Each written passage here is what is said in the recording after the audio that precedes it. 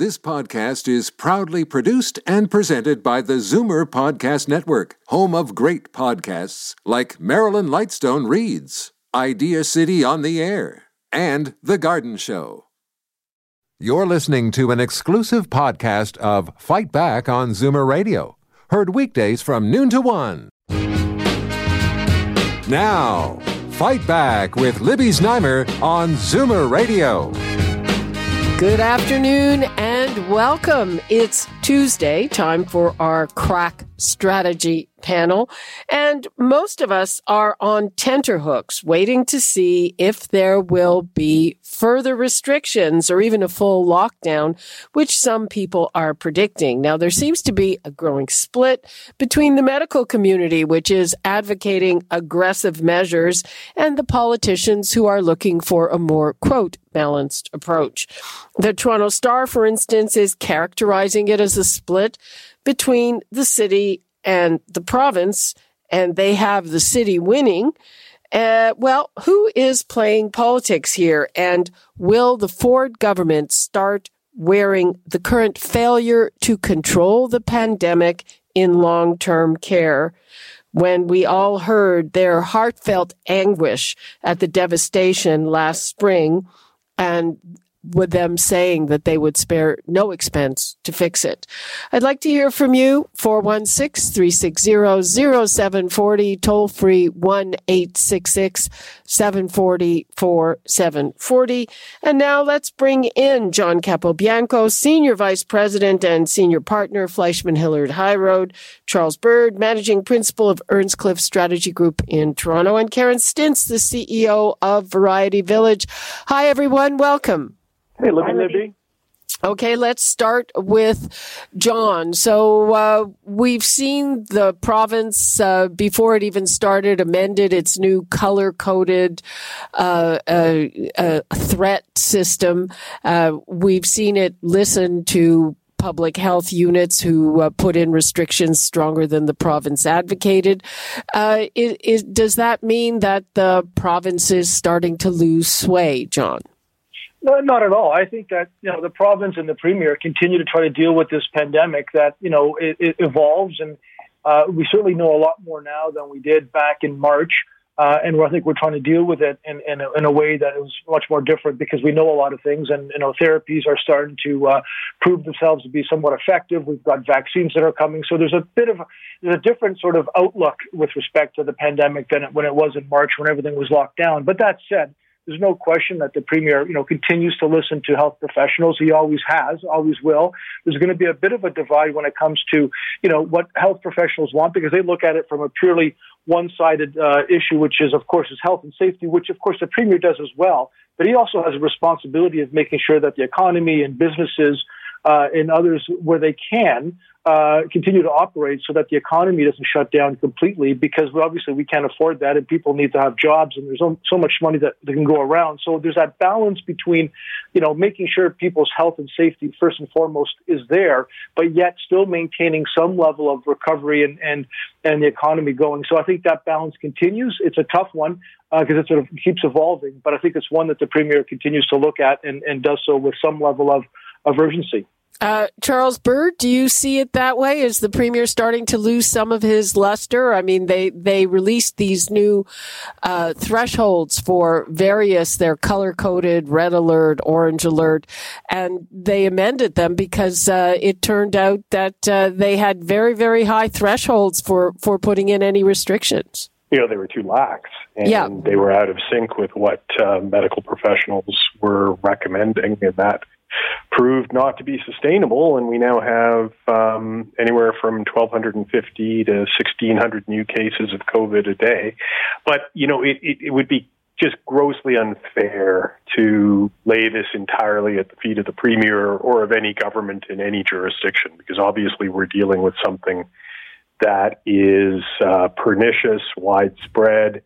What we're seeing is happening around the world, quite literally, in just about every country.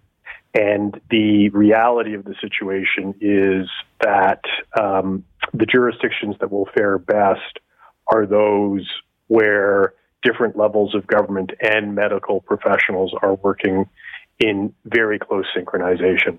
And, these are political issues. I mean, the extent to which businesses are closed down temporarily or permanently, these are intensely emotional issues, and they're not getting any easier. But what we're facing now is the very real possibility that we will be at 5,000 to 6,000 cases per day in the lead up to Christmas. And Lord knows what happens after Christmas, after many of us will be inevitably getting together with our families.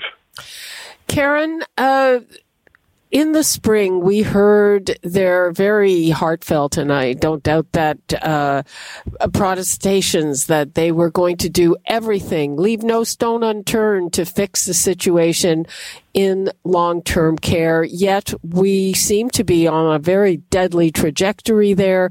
There are outbreaks in about 107 nursing homes. There are hundreds of residents and staff infected. A lot of them are still not even separated. And it, looks like they did not take advantage of the summer to put in measures to prevent this. Are they wearing this now, or will they? There's no question that this is a difficult, I would say one of the most difficult situations for the government to have to deal with, because it's compounded by the fact that families have actually had the most serious restrictions on seeing their loved ones. And so it's not, you can talk about community spread and how the community spread is impacting workers that work in long-term care facilities and how that spread is coming back into those sectors, but it's hard for families to understand what's happening because the restrictions that have been placed on visits have been so restrictive, and yet now to see this unfolding is frustrating in a way that is going to compound the problems for the government. And the fact is that they had a study, they did it, they didn't do, they didn't implement the recommendations that were brought forward to them. Now there's a situation where, again, how are they going to contain this in the nursing homes when they know, in the long-term care facilities, when they know that it's so deadly? And, at some point, there's a question, are the procedures being followed within those places or are they not? And if they're not, well, what is the consequence? And if they are, well, then those protocols aren't adequate and they need to be added to.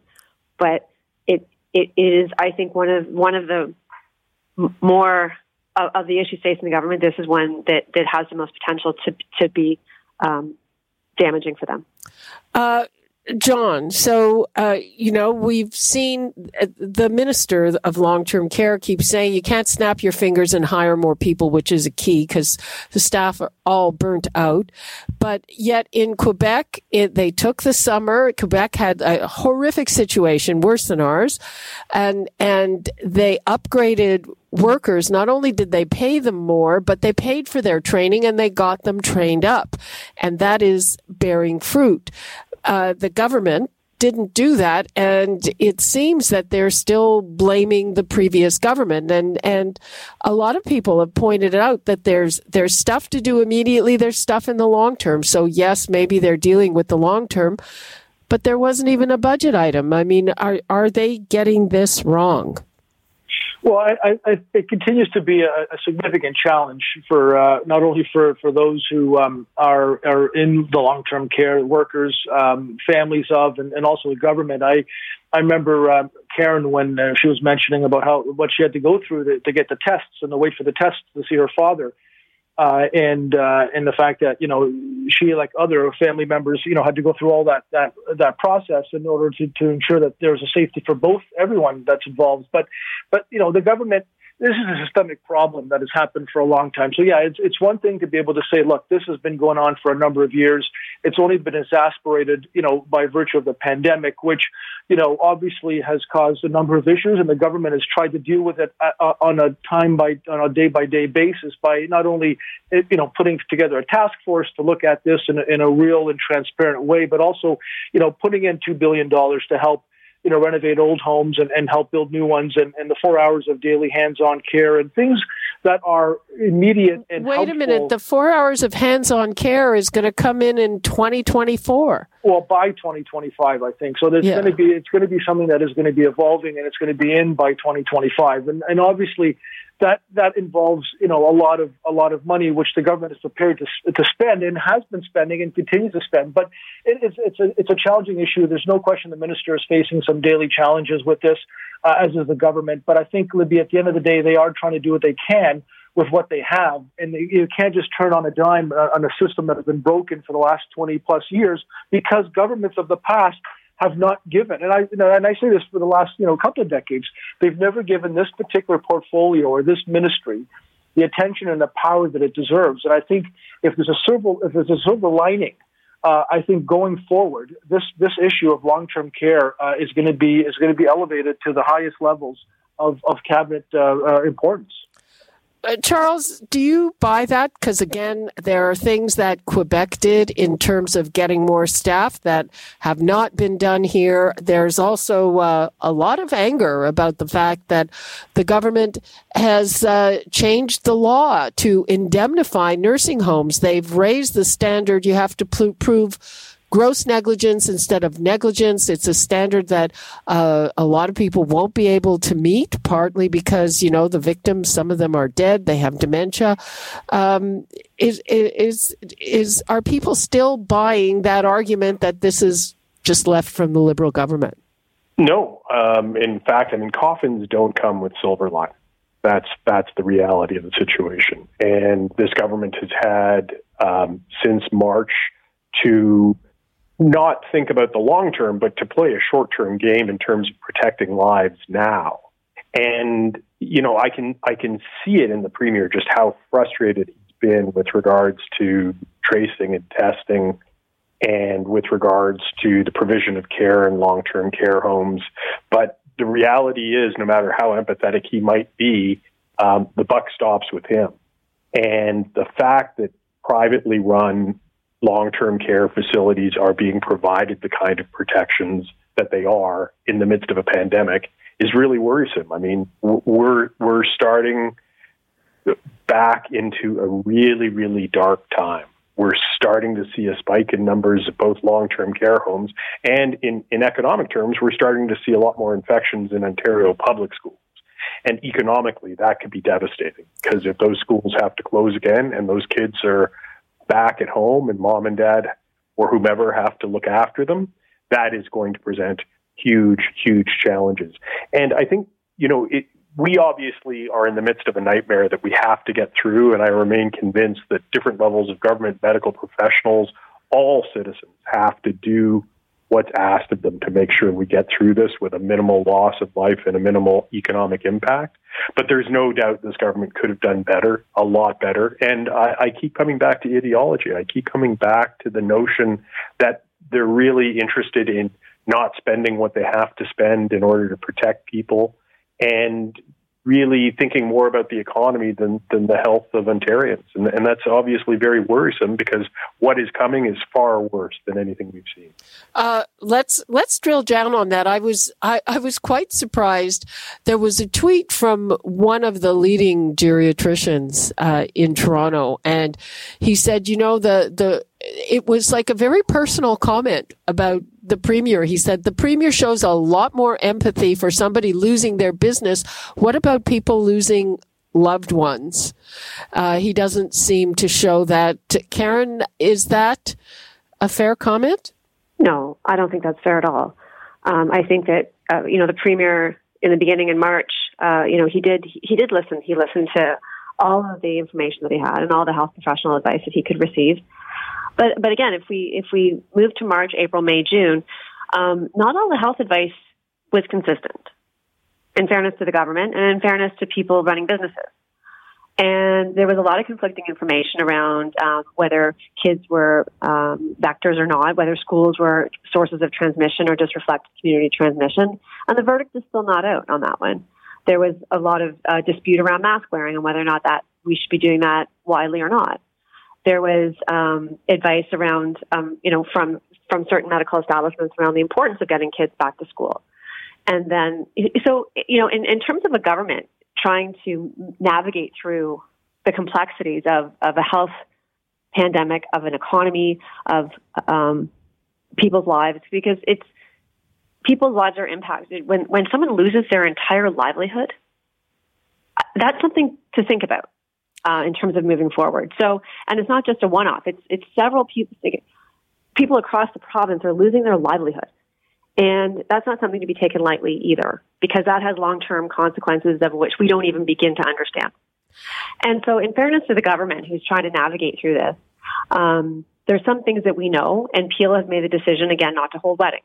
Okay, because you point to super spreader events, weddings seem to be a significant source of transmission.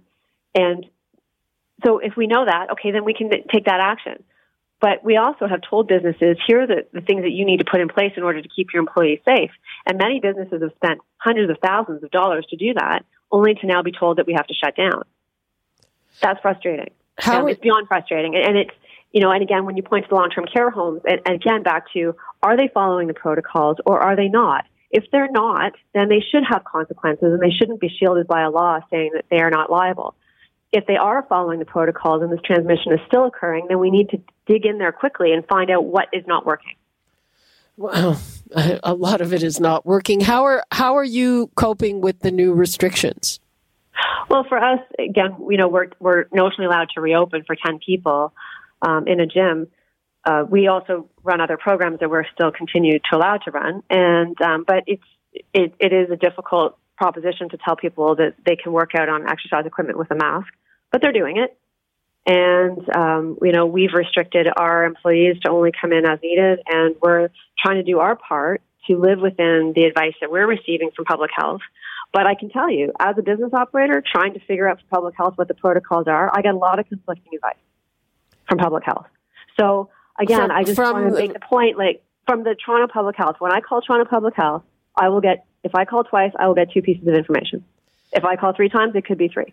And so, okay, so is it different? Is it different? What contact tracers or work?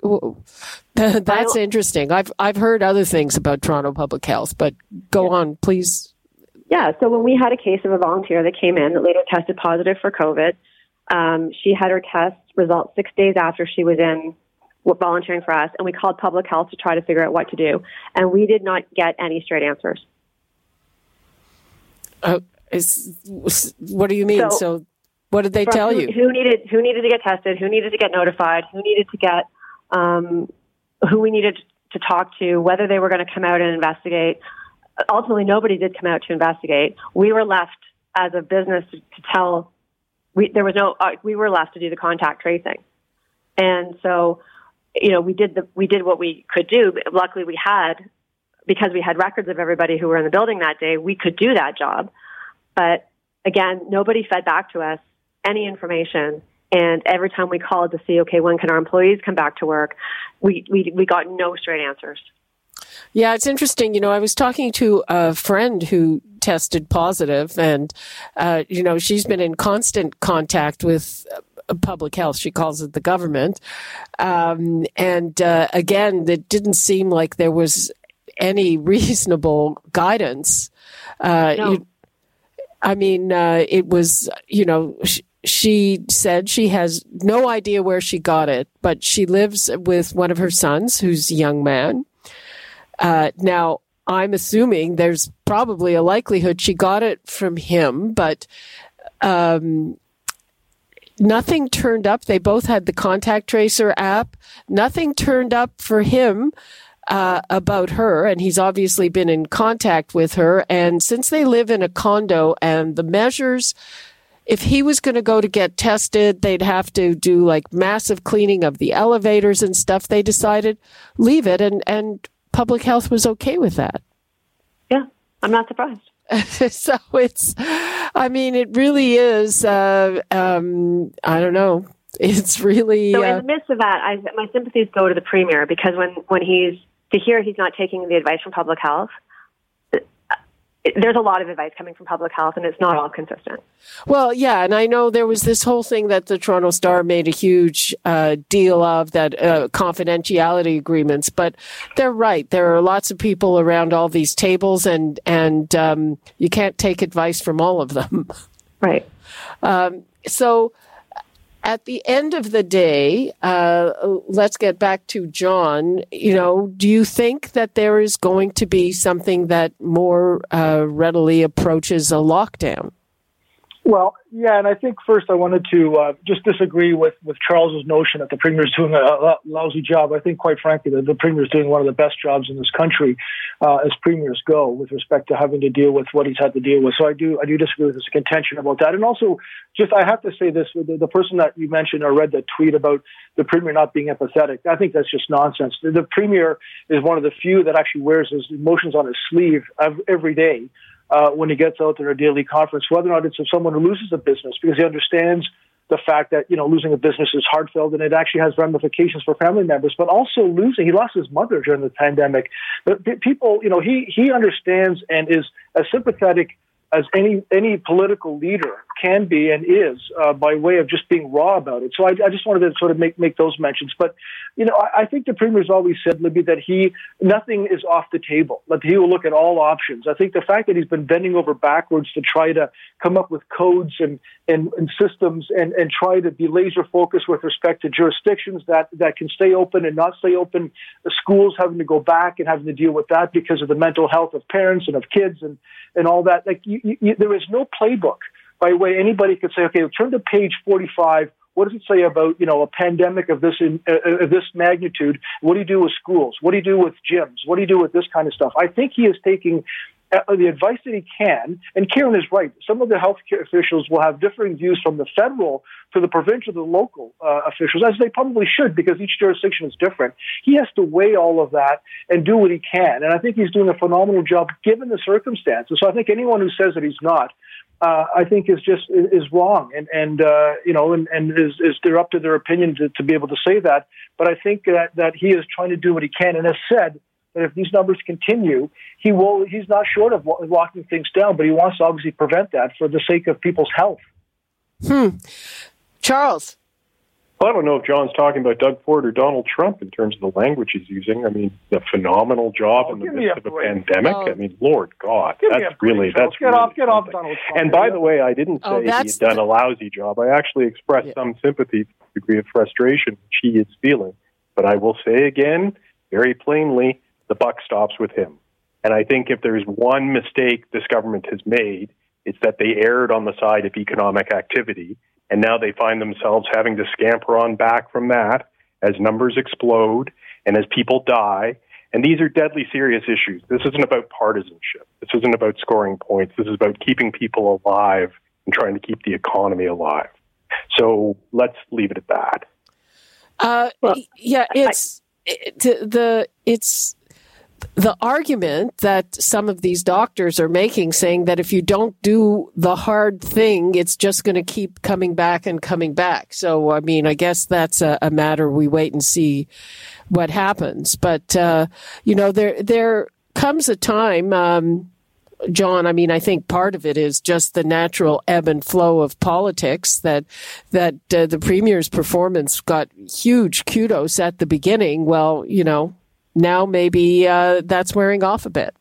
Well, and it's with every political leader. No one ever sustains those kinds of numbers. And I think during a crisis, be it the pandemic or any other crisis, I think Canadians and voters in general tend to want to lean in and sort of give as much support as they can to their leaders, obviously, to do their job. Some do it well, some don't.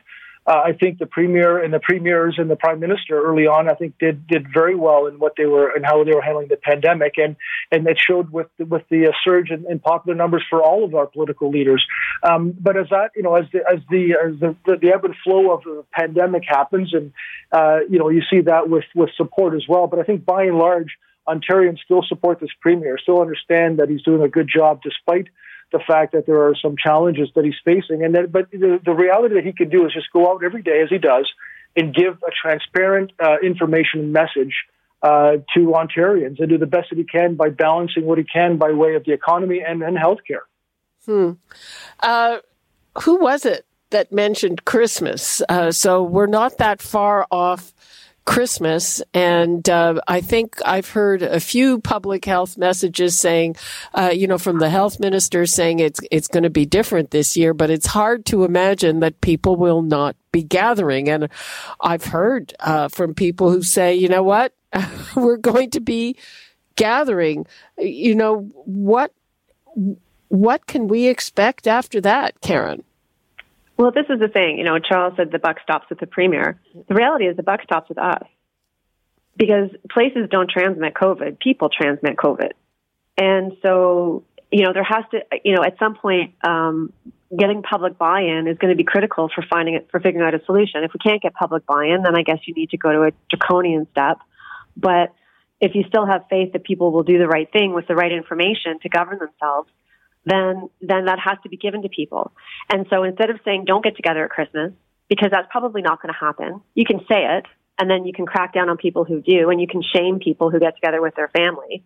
But maybe a new strategy might be, it's just really important that you're going to have gatherings. Can you have multiple gatherings that involve smaller people? Or wait a day in between? Or, find a way to take your temperature? Or actually giving people more pragmatic tips to how they can manage their gatherings as opposed to just say don't. Because the don't strategy, again, is not getting us where we need to go. And ultimately, it's people are the ones that are transmitting this disease. And whenever we look to mass transmissions, it's because someone didn't wear a mask, someone didn't pay attention to the protocols, someone didn't adhere to the rules. And so, again, help make the rules such that we can actually follow them. And if you only can have a 4-person gathering or a 3-person gathering or a 2-person gathering, okay, then just say it. But figure out how to help people manage through this.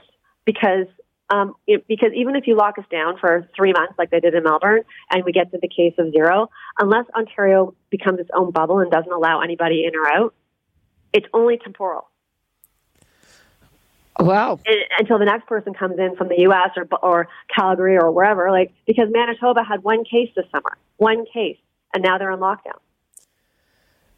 Okay. Wow. We're almost out of time. John, what do you think? Is that a good idea? Just help people manage those gatherings? Well, the point Karen makes about the buck stops with us is very true. There was just another case where the Toronto police charged somebody that was having a party of 100 people within a storage locker of some sort. I think I read. People are going to get together. They're going to do foolish things, and they're going to spread the disease. And I think that there's only so much that the governments can do unless they put some punishments that are beyond reproach. But at the end of the day, I think we all have to sort of take heed of what's happening and be responsible. I think the vast majority of us are. That continues to happen. I think governments have to weigh the option of dealing with lockdowns and shutting down various establishments. I think restaurants, I said this before, I think restaurants have always done a fairly good job, as have grocery stores, in ensuring the health and safety of their customers. And they should be allowed to continue with the guidelines as long as they adhere to them. Okay. Charles, 20 seconds, because we're over time. I think personal conduct is a big part of the answer of how we get out of this. But I will say it's not on us. It's not on the people that private long-term care facility operators have been granted indemnification. It's not on individual citizens that testing and tracing in this province has been an utter debacle. The mixed messaging, the lack of consistency, the tendency towards economic activity over public health, I don't think that's on us. I think that's on the government. And that's something that history will have to work out in terms of how the Premier and his government have performed. Right. And I also have to say that I totally concur with Karen. I think some of it is on Toronto Public Health. Sorry, in a lot of ways, they do not have their act together. But we have to wrap it up there. We can continue the conversation next week. Everybody have a great week. And thank you so much, as always, Charles Bird, John Capobianco, and Karen Stintz. Thanks, Libby. Okay. Bye-bye. You're listening to an exclusive podcast of Fight Back on Zoomer Radio. Heard weekdays from noon to 1. You're listening to an exclusive podcast of Fight Back on Zoomer Radio. Heard weekdays from noon to 1. You're listening to an exclusive podcast of Fight Back on Zoomer Radio. Heard weekdays from noon to 1. This podcast is proudly produced and presented by the Zoomer Podcast Network, home of great podcasts like Marilyn Lightstone Reads, Idea City on the Air, and The Garden Show.